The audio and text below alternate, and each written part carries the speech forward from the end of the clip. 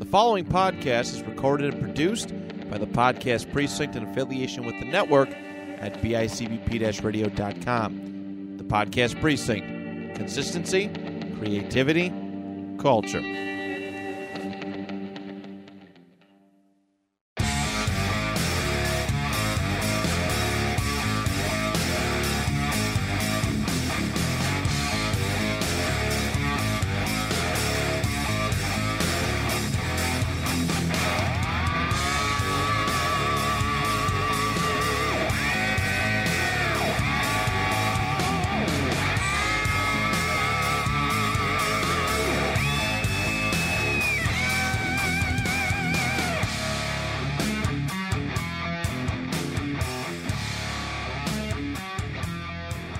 Hello, everybody, and welcome back to another episode of Hardly Kayfabe. You know, for Pro Wrestling Talk right here on the network at bicbp-radio.com. My name is Matt Johnson, one of your hosts, and alongside with me is the cast and crew of Hardly Kayfabe. Firstly, Mr. Christopher Chavez. Hailing from parts unknown.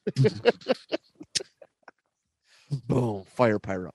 And also in the other corner, hailing from somewhere in North Carolina, Mr. Johnny Townsend. Thank you. I just tried to figure out what's going on with all these wrestling ropes, right? The ring ropes. I mean, they're just having a rough time here lately. It's been pretty crazy. I think it's from all those times that Warrior just shook the living shit out of him. So gotta replace those ropes. Yeah. So if you guys don't know, there was a this is as recent as I'll ever get on this show. But there was a pay-per-view or whatever you would call them now, and they had a pretty creative finish that involved the ropes kind of giving way. So I hate when the ropes break. Yeah. It was at Extreme Rules in which none of the matches had any Extreme Rules. So the most extreme thing that happened was that for whatever reason, at some point, the Spanish commentary overlapped the English commentary. So it was a great time. That's pretty hardcore. Yeah. That's pretty hardcore. I think so. It's about as hardcore as it can get, you know. I can't think of anything even more hardcore than that. And I know people who are in the Bills Mafia. Yeah, it's it can get a little crazy, That's pretty hardcore. Mixing up the languages for sure. As we said a couple weeks ago, listeners, we are doing our first wrestler biopic today, and I'm really excited to get to talk about my favorite wrestler of all time, the one, the only, Rick Martel. All right, Rick Martel is a guy who criminally underrated, I think, by a lot of people's opinions, and some people just like, who's that? You know, in a lot of instances. So I kind of wanted to go around and ask you all what's your impression, what your first time hearing, knowing, seeing Rick Martel in action. Johnny, we'll start out with you. Well, here's the thing: he was one of those wrestlers, and there's a number of them that I was aware of, that I remember the name of, but I couldn't remember very much about him besides the fact that he was billed as the model, that type of thing, and he was obviously in really good shape. That's the only things I can remember. But so I went back and trying to refresh my memory just yesterday, trying to look into stuff about him, and I'd forgotten some of this stuff that I did remember. Did bring back some memories, but for the life of me, he was one of those that. And maybe it's my fault, but he just didn't stand out or whatever in my eyes for whatever reason. Maybe he just wasn't my cup of tea at the time or something like that. I don't know. But so it's pretty interesting actually going back. I was telling Matt before we started recording that this gave me the chance to actually watch a couple of his matches just to kind of see. And the dude was really good. I mean, that's kind of putting it plainly. The dude was a great wrestler. So. But yeah, I mean, I had to ask Matt what his finisher was because I really didn't know. Yeah, I couldn't tell you either. For me, the same thing. So I was aware of him as the model as well. That was when he first came on the scene for me. That's when he first came into my, what's the word I'm always looking for when I'm trying to say that? Like Purview? come into my radar. When he came onto There my you go. radar. Right. So it was as the model gimmick, and I think it was late 80s, late 80s, early 90s. And the only thing I really remembered was that he wore this like vest, the bow tie, and he came out with the bug sprayer thing that's supposed to be the perfume. Yes. You know what I mean? And I Arrogance. just remember him just kind of, and he wore Ray-Bans, right? Sometimes he'd wear Ray-Bans and he'd come out and he'd just be looking at everybody with a smile like, yes, I am the model. You know what I mean? Walking down. And didn't he used to have, was it a manager or a woman that walked with him? Or no? Him and Shawn Michaels fought over Sensational Sherry. Okay. Splitting the services. They actually had a really good match at SummerSlam in 1992 where the one stipulation was they could not punch each other in the face or they'd be disqualified. It was heel versus heel, and it was really so good. It was really good. That is That's so actually good. a pretty interesting little thing to throw in there for that. Yeah, for sure. Play Yeah, I into each definitely- of their gimmicks. Yeah. I definitely remember the arrogance thing, and actually, you could go on YouTube and find all the little vignettes they did for that little arrogance thing, because he actually did little. I mean, obviously there were little promos, but they were Mhm. kind of set up as commercials for Yeah. like for like perfumes or musk or whatever you want to call it. But he'd always have that little bug spray like thing using Yeah. that, so it's pretty funny. Like he like the one that's sticking out my head is like he was like on a horse with a cowboy hat. He was doing like hoity-toity like stuff like playing tennis and yeah. he had just the best get-ups. Now, so you guys are you're not you're familiar enough with him to know who he is, but Yeah. not super. My actually first knowledge of Rick Martel came from WWF Royal Rumble for the Sega Genesis. Okay, and I loved his 16-bit, his song in like 16-bit. I don't know why, it just like it worked. It was cool, and I was like, you know what, he's pretty cool. I'm gonna play as Rick Martel, and that was like for the longest time that was the only like knowledge I had of him, because by the time I started like comprehending stuff, understanding wrestling, he was out the door at WWF. I think he was in WCW by that point, and he wasn't really the model anymore. But yeah, so there was that. And then when I started to get like once YouTube and wireless internet and all that stuff happened, I started watching his matches. I'm like, man, this dude was great. Like, how was he never, at least in WWF, how was he never anything bigger than just like this gimmick? You know, no championships, no singles titles in WWF. I would say it's unfortunate, but when you think about just the star power and the rising stars of the time, it's just unfortunate he just got outshone. You know what I mean? Yeah. Because honestly, like there's a lot of guys that like I would think back on that era and think, oh, I recognize him as a hard worker, or oh, he was a high flyer. This dude was flashy. This guy was all about the spots. But for Martel, like I said, the only thing I remember is the gimmick, and that was it. It's unfortunate because now I'm listening to you say that, and it makes me feel like I need to go back and watch actual matches that this dude had. You know what I mean? No, I highly recommend it. We're going to talk about it in a little bit, but his stuff in the AWA was like really like that was like his best run.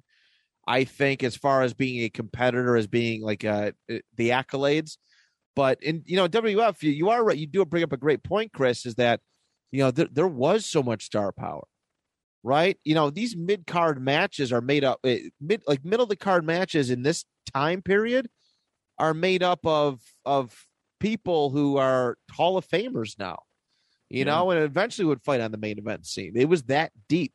We always, Roddy Piper's always one we like to look back on as one of those really accomplished, or not accomplished, but not, not a whole lot of hardware to kind of go with his career. And I think, and I think Rick Martel, nobody will ever, put Rick Martel over Roddy Piper in that instance. But yeah, when Roddy was still active at this point, I think he ended up wrestling Bret Hart around like the time when Rick Martel was in. But how hard was it for Roddy Piper to be like, to be a champion? Not that he ever needed it. He never needed it, but Intercontinental was the highest accomplishment he ever did in the WWF, and it wasn't even a very long run at that. Which is crazy to think about when you know the kind of worker he was, and just really like the character, some of the biggest storylines he contributed to, Absolutely. Well, you also got to realize that in the WWF at the time, I mean, you're going from Hogan to the Warrior, Right. The Ultimate Warrior, and those are two guys who just aren't going to lose, right? They're just not going to let them lose, so they're going to have their spots, for as long as they kind of wanted them, for the most part. And then there's always in every era, I mean, including now, there's always wrestlers that we really like, and we're like, why aren't they getting used better, right? Right. Mhm. Yeah. And I kind of Bray Wyatt. Or how come no one's really talking about them much? You know what I mean? Yeah. Exactly. And sadly, that means a lot of really, really good wrestlers kind of fall through the cracks. And, unless you're like a hardcore fan or something like that. That's kind of sad to me because obviously this guy put in a lot of work and probably deserves some, just like I always thought Roddy Piper deserved a title at some point. But, sometimes it's just not in the cards for whatever reason. For sure. Maybe I'm trying to decide if his model gimmick, even though I thought he did it really well, I'm trying to decide if it kind of held him back a little bit because it had a bit of a comedic edge to it to me, a little bit. I see what you're saying. Yeah. And while me personally, obviously, because I come from the comedy world, I think comedy can headline stuff, even in wrestling. Oh, in this day and age, absolutely. Yeah. But back then, that really limited you. If they kind of saw you as if they saw you just as the gimmick or whatever, I'm sure we'll get into it, but I'm very curious what his highest profile match was. If it was the Shawn Michaels one or something like that. It might have been. I definitely have to look into that. I know he had a big feud with Jake the Snake Roberts at one point. He did like a blindfold match or something like that where he blinded him. Example, right? Perfect example of a guy who's like, damn, should have had more. Yeah. But all right. So let's get into the history of one Rick Martel. So he was born in 1956, March 18th, 1956, in Quebec City, Quebec, Canada. His actual name is Richard Vigneault, Vigneault, Vigneault. I'm going to guess we're both not very, all three of us are not very fluent in whatever the hell. Yeah, I'm not trying. Richard, yeah, that's his last name. I don't get it. He has one child, and he's been married since 1983. So that's a rarity in the world of wrestling. A lot of guys bouncing around between spouses and whatnot. True. So yeah. So kudos to that. Some of his ring names that he's worked under his career: Gus Griffin, Rick Martel, and the Model. Gus Griffin. Yeah. I love it. Gus Griffin. What kind of gimmick is that? Do we know? I don't From hell. It's Gus Griffin. From parts unknown. Gus Griffin. That's so amazing. With his uncle Peter Griffin. Hey Lois, I'm going into wrestling. This is my cousin Gus. Yeah. Ow. So his debut, June 7th, 1973 is when he made his debut, and he retired on March 23rd, 1989. So his early career, Martel came from a family of wrestlers, and he just kind of came up through the ranks. And by the age of 17, he made his professional debut. His brother Michael, or I don't actually, the way this is spelled, it could be Michelle. I don't know. Michelle. That's very well could be. Mikel. Mikel. There's a lot of different avenues. Again, we're not good on the pronunciation game. But he was asked him to, fill in for an injured wrestler, and he went out there, and he was a pretty accomplished amateur wrestler. It just translated naturally. And within a year or so, Martel was rising up through the ranks. He's winning titles in Canada. He's a big fixture of Stu Hart Stampede Wrestling, which we all have come to know and love and put on a pedestal. He got involved in the NWA, and in the 70s and 80s, NWA was pretty big. He was a part of their Vancouver base. So a lot of the Canada stuff, not too much in the United States very early in his career, but he went to New Zealand, Japan, Hawaii, and Puerto Rico. And his first big break in the United States didn't come until I think roughly 1979. It was an NWA affiliate called Pacific Northwest Wrestling. And that was, 6 years. 6 years in the business, and he didn't get to wrestle in the United States until then. But yeah, so he's paying his dues. He's going up against these top Canadian Buddy Rose, who I think was a pretty well renowned wrestler at that point, and eventually he makes his way to the World Wrestling Federation. 1980, July of 1980 is when he makes his debut. He's a tag team heavy wrestler. That's kind of where they use him at in that time period. Him and Tony Garea tag up, and they actually were tag team champions. These were some of the only titles that Rick Martel sees in the World Wrestling Federation. They defeated the Wild Samoans on November 8th of 1980 to win, and then they dropped him to the Moondogs in 1981. They won him back in July 21st of 81, and they lost to Mr. Fuji and Mr. Saito. I'm not the Moondogs.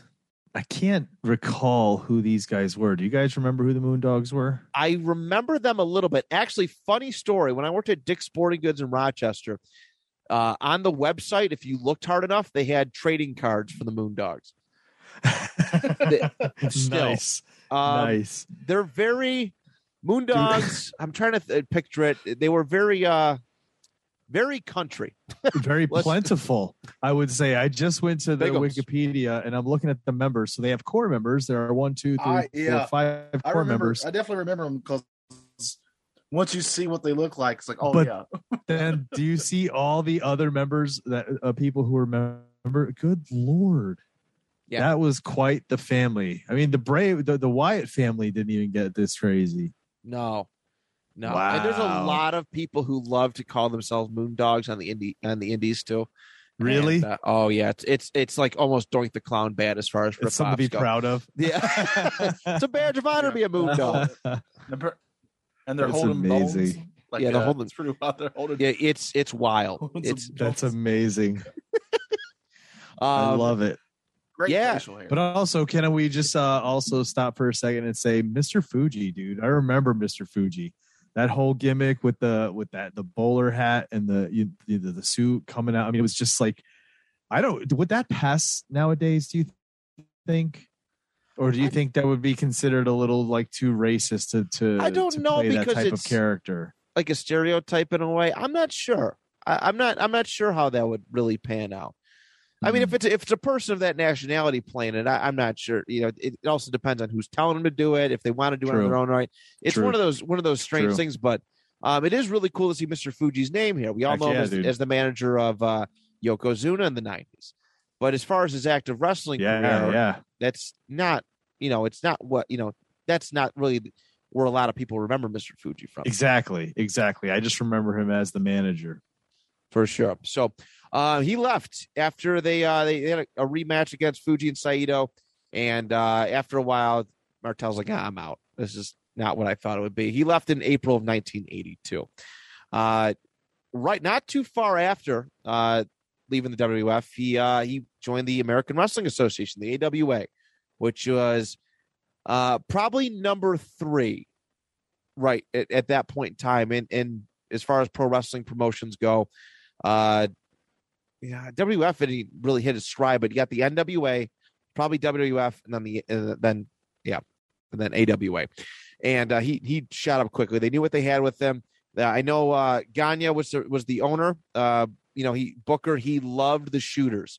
I loved guys who could those technical wrestlers. He early day Ring of Honor comparable. So like Martel going out there and do what he could do. He was like moister than an oyster, booking this guy going forward. And on May 13th, 1984, he defeated a man by the name of Jumbo Tsuruta, who was for the AWA World Heavyweight Championship.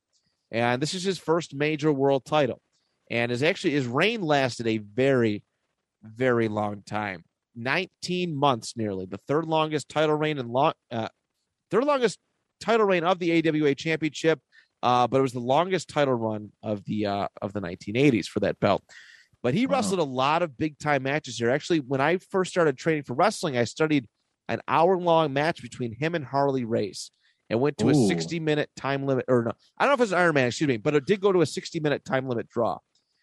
It was a really, really good match. I love the finish to it. It was on YouTube. I'm not sure if it still is, but he went up against a lot of the big stars.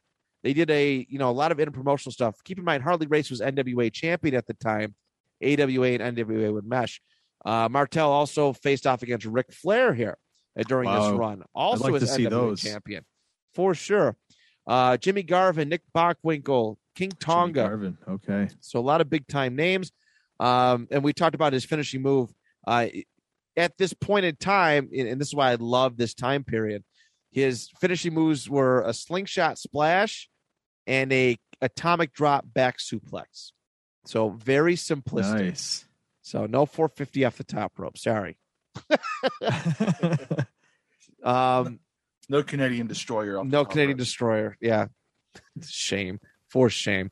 On December 29th, 1985, Martel finally lost that title to Stan Hansen, who I feel like I like. Stan Hansen's like a big time name. I don't really know if he's in his prime at this point.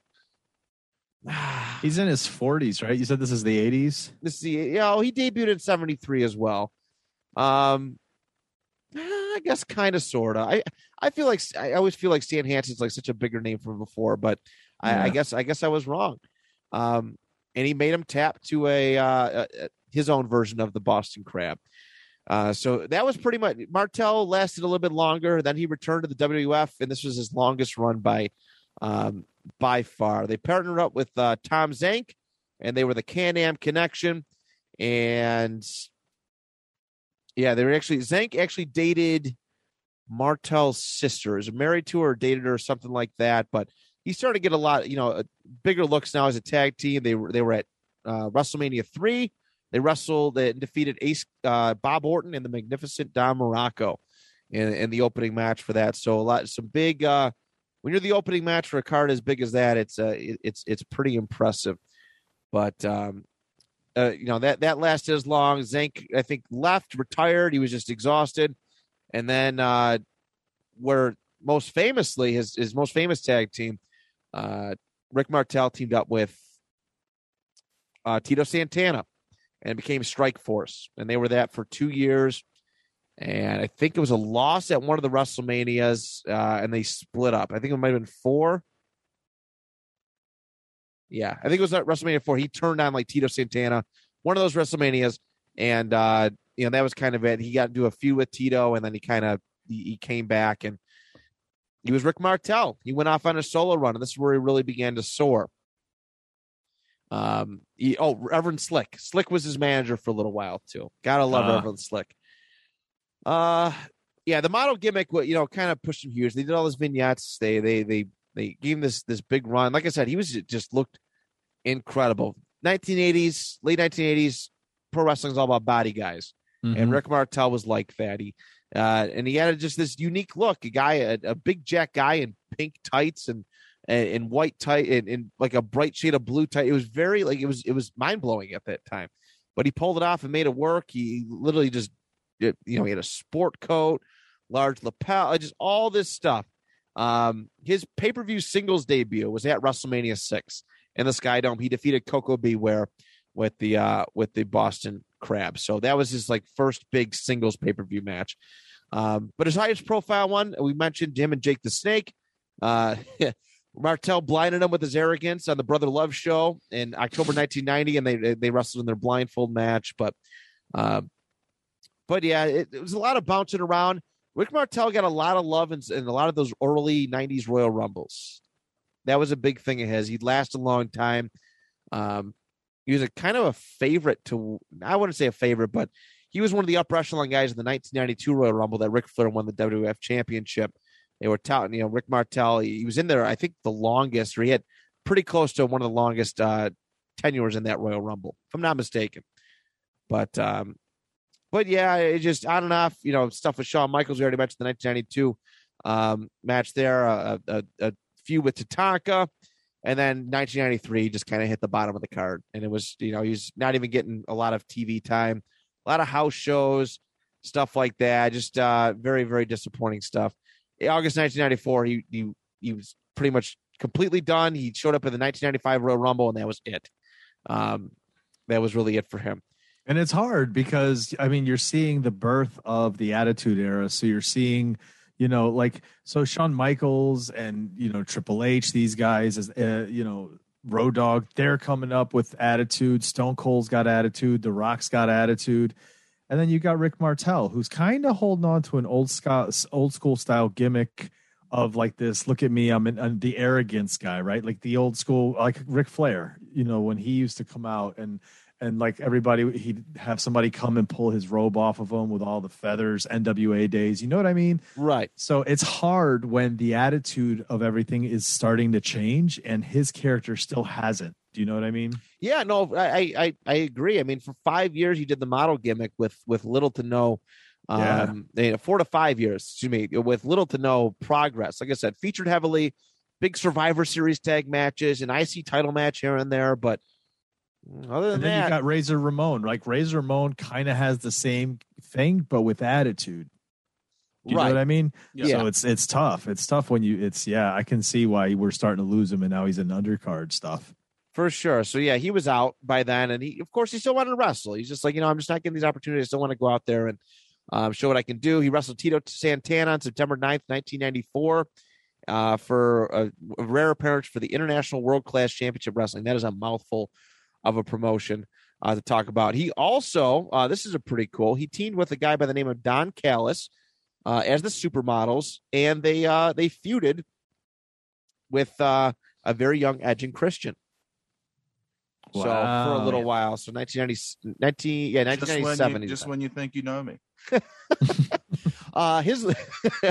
His last big run was in WCW. He dropped the model gimmick. He just kind of was, I don't want to say vanilla, but he just kind of just Rick Martel, just technical wrestling.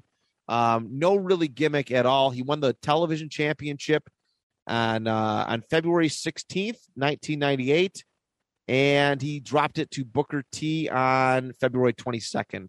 He tore what was the injury? Tore a ligament inside of his right knee, and that was kind of it. He bounced around, did some stuff, but he just it wasn't, after that WWF run, there really wasn't a whole lot to really sink his teeth into. And then of course he officially retired in 1999. He did have this little, I just noticed this. Brock Lesnar introduced him to the ring and shook his hand on May 3rd, 2003. They were doing a house show in Quebec City. And that's pretty cool. You don't hear about Brock Lesnar doing nice things for other people very often. But, I mean, that's his story in a nutshell. All right, that's kind of his career in a nutshell. A pretty interesting run. Like I said, not so accomplished everywhere except the WWF, which is where you want to be accomplished. But a career that's still worthy of, hanging your hat on. Yeah. So, Matt, my question for you would be, what about this guy just made him, stand out to you and made him one of your favorite wrestlers? I think it was, I think the model gimmick, to be honest with you, it's a confidence thing. You're both models. Yeah. Yeah, totally. Yes. I actually, when I did Backyard Wrestling, I was trying to be him. Really? You know what I mean? Like, I loved it. I was definitely nowhere in as good a shape as him. What was the name? Just the model Rick, or the model Matt Johnson, or whatever. That was all I did. I ripped it off. I came out to his theme music. I was hoping you'd say Matt Martel, because that would have been like, and then start billing yourself as his illegitimate son. Oh, there we go. That's classic Backyard Wrestling. That's what I would have. Exactly, bro. If you had been a My Backyard Wrestling Federation, I would have done that for you. Yeah, that's how we would have booked you, bro. That's how we would have booked you. Thank you, Johnny. With the spray bottles and everything, duid. Like, just the whole gimmick. The main event would be Johnny the Crusher versus Matt Martel. Johnny, we did, in my dreams once, you and I did win the tag team titles. So see, that's what I'm talking about. So nice. We did. Somewhere in the mountains of West Virginia. I don't know why that happened, but it did. It's a beautiful place. It is. It is. But yeah, for what appealed to me with Rick is, again, I think the underratedness, right? It's so easy. It's so easy to like the Hulk Hogans and Ric Flairs and Shawn Michaels of the world. Stone Colds, yeah. Stone Colds, The Rocks. The list is forever long. I want to know why this guy who looks like a professional wrestler, he could do all the moves. I mean, again, not the greatest promo, but he has the personality, I think, to go with it. He just technically just really good matches. Why wasn't he able to ascend like some of these other pieces? And I get, now that I've been in wrestling, I understand it to an extent. Maybe he was a guy who didn't need a title as the model. But I don't want to, just not just focus on that, but he was just accomplished everywhere else. And like I said, the confidence that it took to pull off that model gimmick in that era, it was refreshing. Like looking back at it, I got these macho dudes, right? All this intense rock music, right? All this intense, like this, we're coming out to this sweet rock music. We're going to get you pumped up. And this dude walks up to one of probably the most relaxing WWE themes of all time. All right. I dug it. There's a lot of elements that work. And plus too, again, that era, his finishing moves were so simple. His maneuvers are so simple. He didn't need crazy moves to get over and do stuff. And I know that was the era, but when one of your signature moves, I think he was in one of the most recent WWE games. I think like 2K18, 2K19. And like a backbreaker was like one of his like signature moves, like one of his popular moves. I love that era of wrestling for it. And it was characters like him who, just defined that era for me. Yeah, I think it also kind of maybe hindered him that his gimmick was about his looks in a way, which was not his fault. I guarantee you that gimmick was given to him. But yeah, it's, in this era, because when I think of people whose gimmick around this time, like I'm thinking Rick Rude, people like that who would wear their face on their pants, stuff like that. So maybe that's what Rick was missing. He needed some more of that edge to him. I think he would have went a long way if he had just a extra arrogance. Yeah, for sure. Yeah, like Shawn Michaels had the I know women want me, that kind of arrogance. Like that overboard, like Playboy style. Like male stripper. Yeah, you know what I mean. Like that was the idea. Whereas Martel was a little more laid back, like you said. He comes back with laid out, and the way he walked out was kind of just chill. Hands it was to the very, side, like, hey, it's me. Just straightforward, pretty straightforward. So, yeah, that's his current show. I did have a couple cool things. Firstly, I don't know if you guys have you've heard his theme song. Him and Val Venus have the same beat to their instrumental to their song. Val Venus is just sped up quite a bit. That's amazing. So that's a little interesting thing that I've always wow, I made that connection. Wow, these sound way too similar. Hello, ladies. He has one of the best WWF records of all time that you may not know, like a win-loss record. Number 4 all time, 174. Oh, I don't know if it's number 4 all time, but he has 174 wins and 45 losses in the World Wrestling Federation. Wow. Okay. A lot of those wins came from house shows. They did take all that into account. Because this boom really happened when house shows became a regular thing, trying to build them up through those house shows, that TV wasn't as frequent as it is nowadays, and pay-per-views also not as frequent. So a lot of those wins came from house shows trying to build him up. But overall in his career, 1,915 matches recorded per cagematch.net, 1,279 victories, 510 losses, and 126 draws. So his biggest year of wrestling was 1987, competed in 169 matches that year. So I kind of think the other thing, and again, I hate that this is a thing, but from what I've seen, he was like 6 foot, right? He wasn't super tall. That's a good point. That is a good point. He definitely had the build. Like his build was fantastic. You could not look at this guy and say he was out of shape. This dude put in work for sure. But everybody knows. It's a running gag that Vince gets awful in size. Yeah. That type of deal. So maybe that kind of hurt him too a little bit. Holy shit! Look at the size of that guy. Yeah. Make him the champion. Make him the champion. It's literally how it was. That's literally how it was. Listen, Great Khali would never be a champion in any other promotion except WWE. Look how tall he is. Those are the delts of a champion. Yeah, but he can barely move, Vince.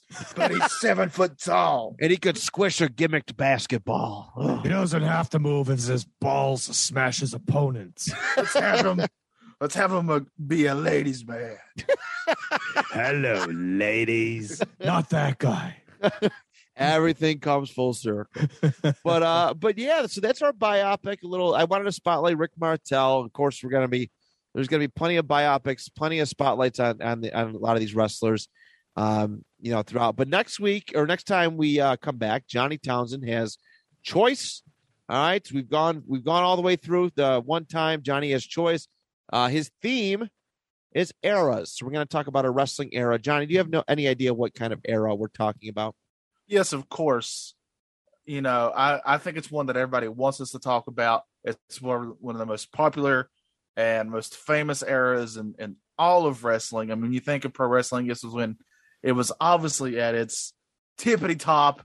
It's number one. It's when everybody was watching. Everybody's wearing a wrestling shirt. And of course, that's when, the Bushwhackers were around. So we're going to be talking about the Attitude Era, of course. You should have stuck with it. That would have been amazing. The Bushwhacker era. Specifically when one of them was entering the Royal Rumble and got eliminated right away. That's the era we're going to talk about, just that short 2-minute span. We're going to break down his entire stride to the ring. Yep. Which Yeah. arm was up at which point. Yeah. So we're going to talk about, of course, the Attitude Era, when wrestling really, truly hit its biggest peak ever. Yeah. So we're going to talk about that. Sweat. Excellent. If it still holds up, which sadly it doesn't. There's all these people who want us to come back. It can't. Not that version. No. No. You can have a version of. We'll save this. Yeah. Well, first, yeah, definitely save it. But all right, everybody, that is it. On behalf of Johnny, Chris, and I, count us out. 3, 1, 5, 2.